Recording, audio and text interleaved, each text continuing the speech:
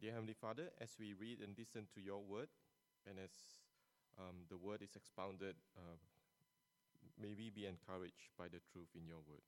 Grant us ears to listen and hearts to obey. Thank you in the name of your Son, Jesus Christ, our Lord and Savior. Amen. I'll be reading from Deuteronomy 30 from the NIV.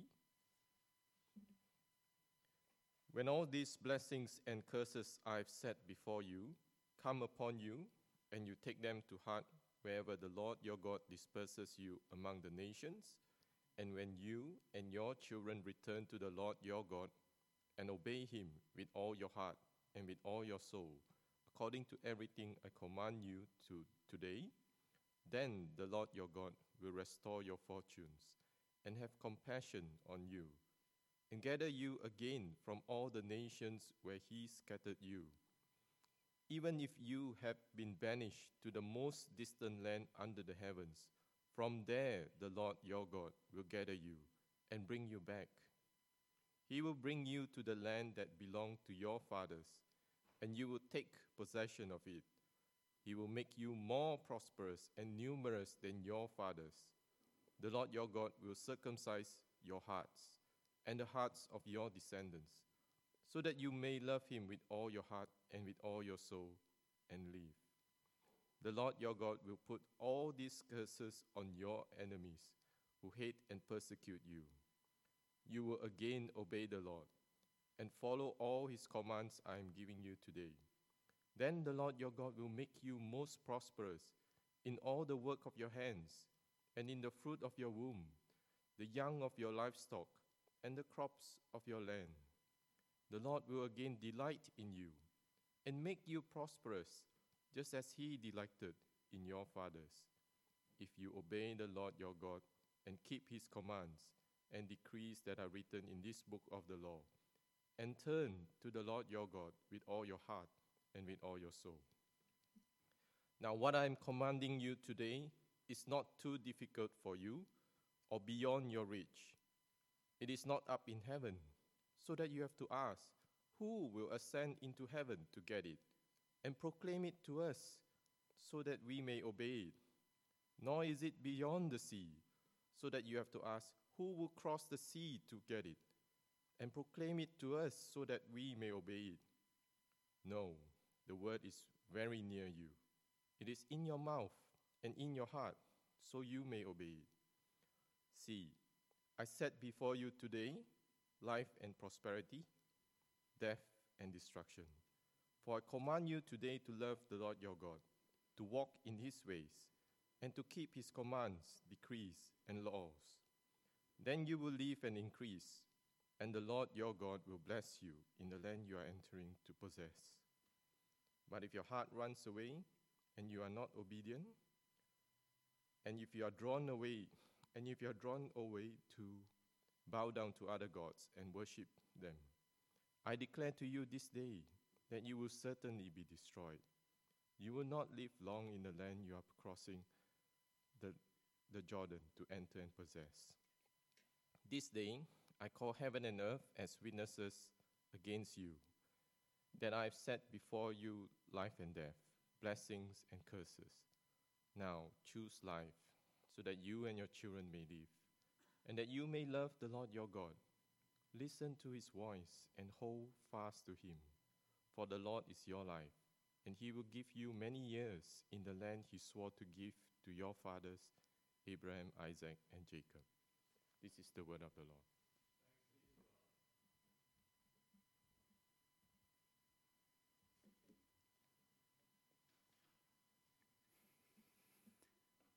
Be true to your heart. Ultimately, he's a good person. She has a good heart underneath it all. These are the things you hear people say, but are they right? What is human nature like? Are our hearts inherently good? If you consider yourself a follower of Jesus, you know how hard it is to obey and live for God. That moment of temptation can be so quick, That frustrating person in the workplace pushing all your buttons. That attractive person on the street prompting a lingering look.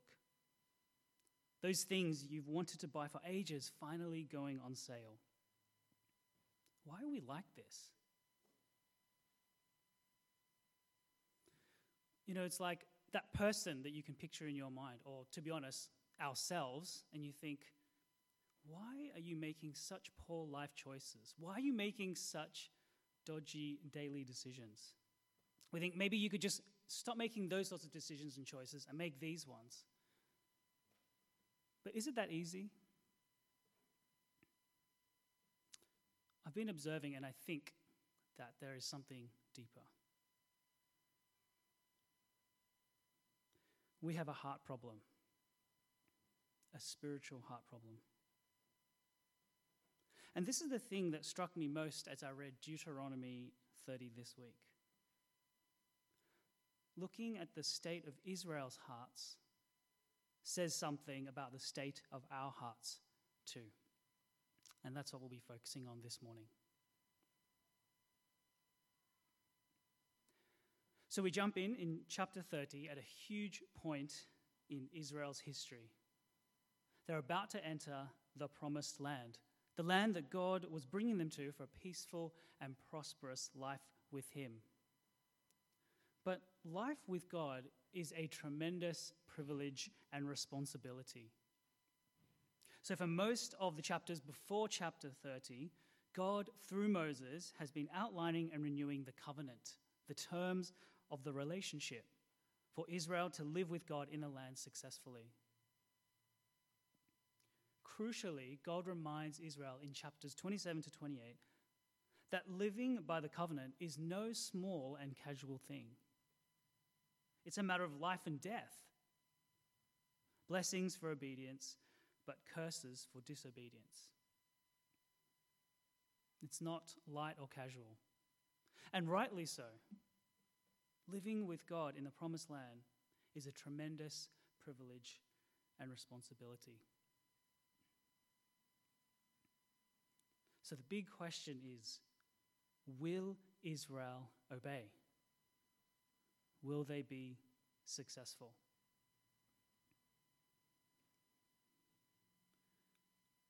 No.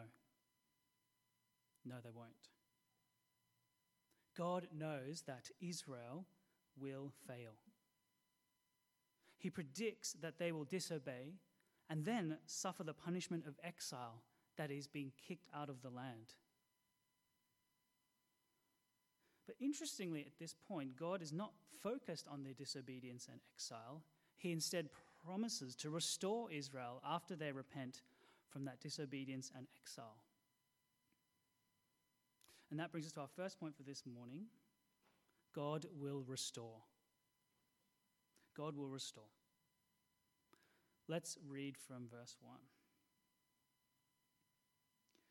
When all these blessings and curses I've set before you come on you, and you take them to heart, wherever the Lord your God disperses you among the nations, there's that reference to exile, and when you and your children return to the Lord your God and obey him with all your heart and with all your soul, according to everything I command you today, then the Lord your God will restore your fortunes and have compassion on you and gather you again from all the nations where he scattered you. There's that reference to exile again. Knowing that Israel will disobey and be cast into exile, God is determined to compassionately restore them if they repent and return to God. If Israel returns to God, then God will return to them. God will restore Israel. And look at the restoration God brings in verses 9 to 10. Then the Lord your God will make you most prosperous in all the work of your hands, and in the fruit of your womb, the young of your livestock, and the crops of your land. The Lord will again delight in you and make you prosperous, just as he delighted in your ancestors, if you obey the Lord your God and keep his commands and decrees that are written in this book of the law, and turn to the Lord your God with all your heart and with all your soul. God is determined to restore Israel, land, offspring, and blessing, if they repent and return to God. Of course, the big question is, how will Israel truly repent? How is it possible for Israel to return to God? If God knows that Israel will disobey him soon after arriving to the promised land, what makes him so sure that they won't disobey again after repenting? I think verse 6 holds the key to this, and it makes all the difference. Have a look. The Lord your God will circumcise your hearts and the hearts of your descendants, so that you may love him with all your heart and with all your soul and live. Do you see, God needs to do some heart surgery so that they may love him and live. Israel has a heart problem, and so they need heart surgery. Disobedience is not just an issue with actions and behaviors. It comes down to a person's heart. It's a heart problem. God will restore Israel, but before he does, he needs to perform heart surgery. More on that soon. Okay, so that's Israel's future. But for now, God has a simple message to Israel. Our second point for this morning. For now, choose life. For now, choose life. The command to obey God is ultimately pretty simple. Obey God, receive blessing. Choose life. These are the terms of the covenant between Israel and God. It's quite straightforward. I think this is what verses 11 to 14 are saying. It's not too difficult or beyond you, verse 11. It's not up in heaven or across the sea, far away and inaccessible, verses 12 to 13. No, verse 14, the word is very near you. It's in your mouth and heart, so you may obey it. In other words, Israel, you know this. You've got this. You can do it. And then God's big official invitation in verse 15. See, I set before you today life and prosperity, death and destruction. Two ways to live. It cannot get any starker. Life and prosperity, or death and destruction. Simple. Love and obey God, and you will be blessed. Verse 16. But turn away from God and disobey him, and you will be destroyed. Verses 17 to 18. Israel is faced with a choice. Life and prosperity, or death and destruction. Two ways to live. And finally, God seals the covenant from verse 19. This day I call the heavens and the earth as witnesses against you, that I have set before you life and death, blessings and curses. Now choose life, so that you and your children may live, and that you may love the Lord your God, listen to his voice, and hold fast to him. For the Lord is your life, and he will give you many years in the land he swore to give your fathers, Abraham, Isaac, and Jacob. The witnesses are gathered. The covenant has been renewed. And God finishes with, I want to say a suggestion, but it really is more of a command, isn't it? Choose life. Israel, it's simple. You've got this. Choose life.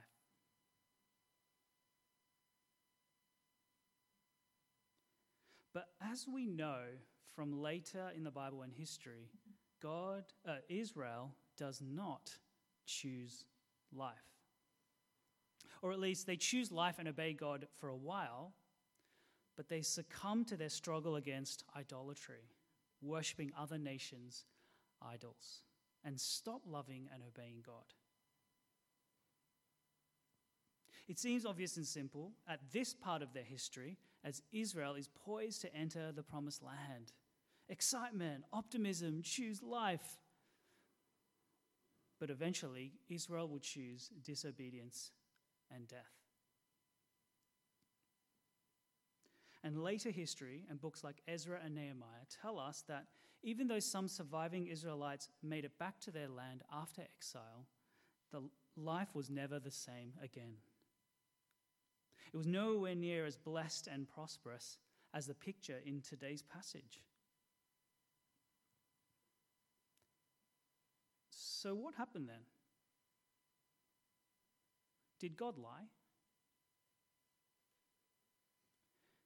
He said he'd restore his people, but he clearly didn't restore Israel. Is God an overpromiser and under-deliverer?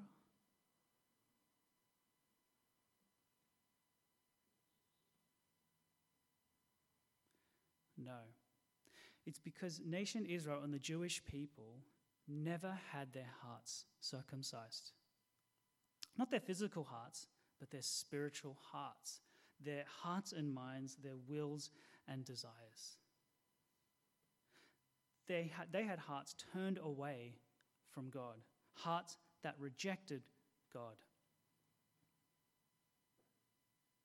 Israel had a heart problem, but they never got the heart surgery they needed. And that's why Israel didn't, and indeed couldn't, choose life. And Israel is a picture to teach us what we are like. Like Israel, we have a heart problem, and we need heart surgery. Choose life. It seems simple. But there's no way we could ever choose life and live God's way. We always end up effectively choosing death. As a trivial example, think about our thoughts and decisions towards food. Right? Here we have a healthy choice, and here we have an unhealthy choice, fast food. Right? One represents nutrition and nourishment and feeling great afterwards, and the other one represents clogged arteries and rotten livers and feeling sick afterwards. Right? But we don't see that. We see boring salad, tasteless, deliciousness, comfort food. Fast food is what we choose. No one goes, oh, I want clogged arteries, and I want a rotten liver, and I want dietary diabetes. That's not what we see. We see something else. Choose life. But it's never presented that way, is it? No one in their right mind would choose death over life. How it's presented to us is, will I choose to satisfy God or satisfy myself? Will I choose to serve God or serve myself? Will I prioritize God's plan or will I prioritize my plans? Will I invest in God's plan or will I invest in my and my family's plans?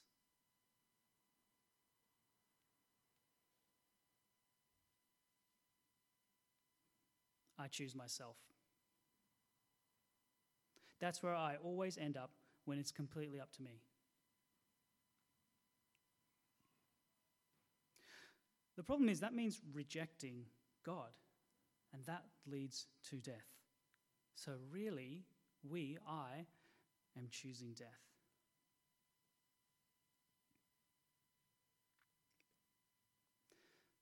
Love God and live, or turn away and be destroyed. There are only two ways to live. Maybe we like to think we can straddle both paths, that we can enjoy the best of both worlds. We can compartmentalize our life. Sundays are for church and God, but Monday to Friday, that's for me and my career. This portion of my income, that's for God, but this part is for me. I'm like this with my church friends, but with my colleagues and my mates, this is another me. Or worse, and I do this a lot, sadly, we feel like we can earn credit by giving away chunks of our life to God. Since I give Sundays to God, therefore I deserve Monday to Friday for me and my plans. Since I give away a portion of my income and time to God, so I deserve this part for myself. But God demands and deserves our everything.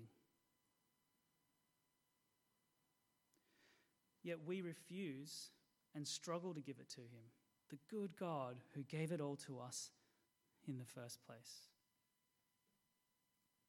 Why are we like this? It's because of our heart. Like Israel, we have a heart problem and we need heart surgery. And the only surgeon qualified is the Son of God, our Lord Jesus. Our third and final point.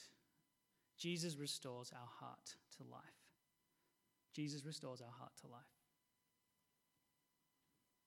Jesus diagnoses the true state of our hearts with penetrating clarity in Mark chapter 7. Have a look. What comes out of a person is what defiles them. For it is from within, out of a person's heart, come evil thoughts. That evil thoughts come. Sexual morality, theft, murder, adultery, greed, malice, deceit, lewdness, envy, slander, arrogance, and folly. All these evils come from inside and defile a person. Are people inherently good? Do people really have a good heart? Not at all, says Jesus. The human heart is depraved and diseased. We all have a heart problem, and we need heart surgery. So praise God that he sent Jesus who can perform spiritual heart surgery. Circumcision of the heart by the Spirit. That's what Paul calls it in Romans 2:29. So now we have new hearts, hearts that can obey, hearts that can say no to sin and yes to God, hearts that can now choose life. God has dealt with the root of the problem, our sinful hearts.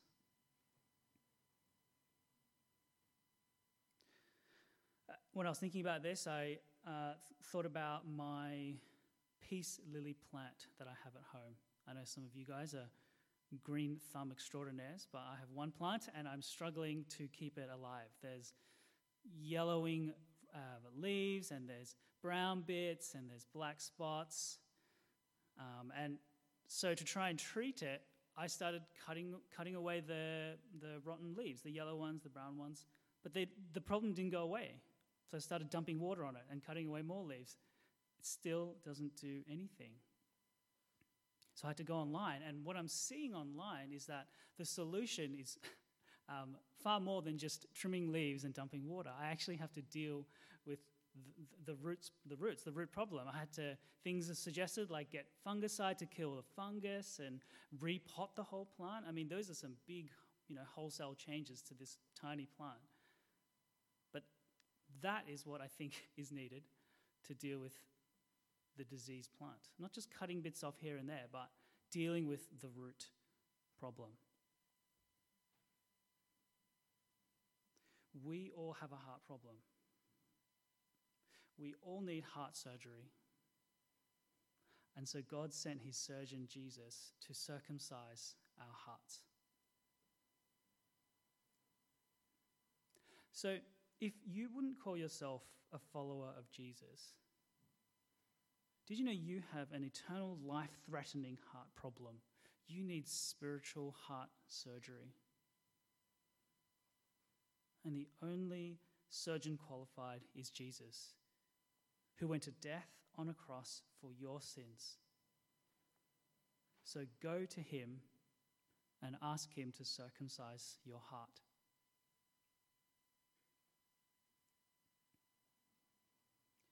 If you call yourself a Christian, you have a new heart. We can now obey and live for Jesus from the heart.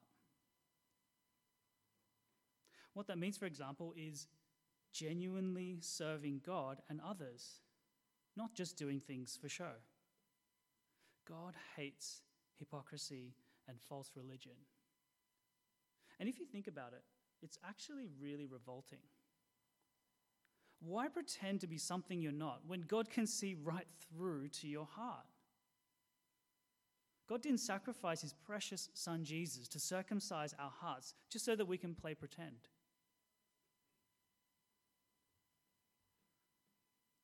Let's examine our motives. It means nothing if you present as good but have selfishness in your heart. God sees your heart. Conversely, it means everything if you do good in secret with no human recognition. God sees your heart.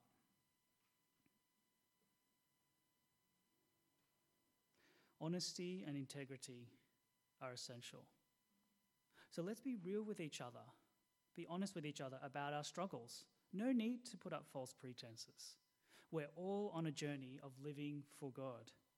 And it looks slightly different for each of us in our unique circumstances. So let's be patient and compassionate with each other, knowing that we'll make mistakes in trying to live for God and serve each other.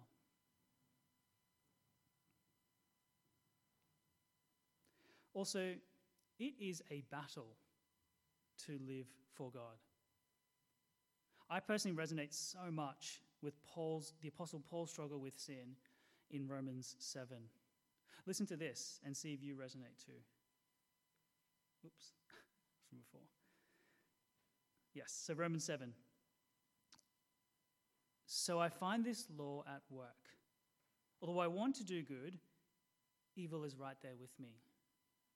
For in my inner being I delight in God's law, but I see another law at work within me, waging war against the law of my mind and making me a prisoner of the law of sin at work within me.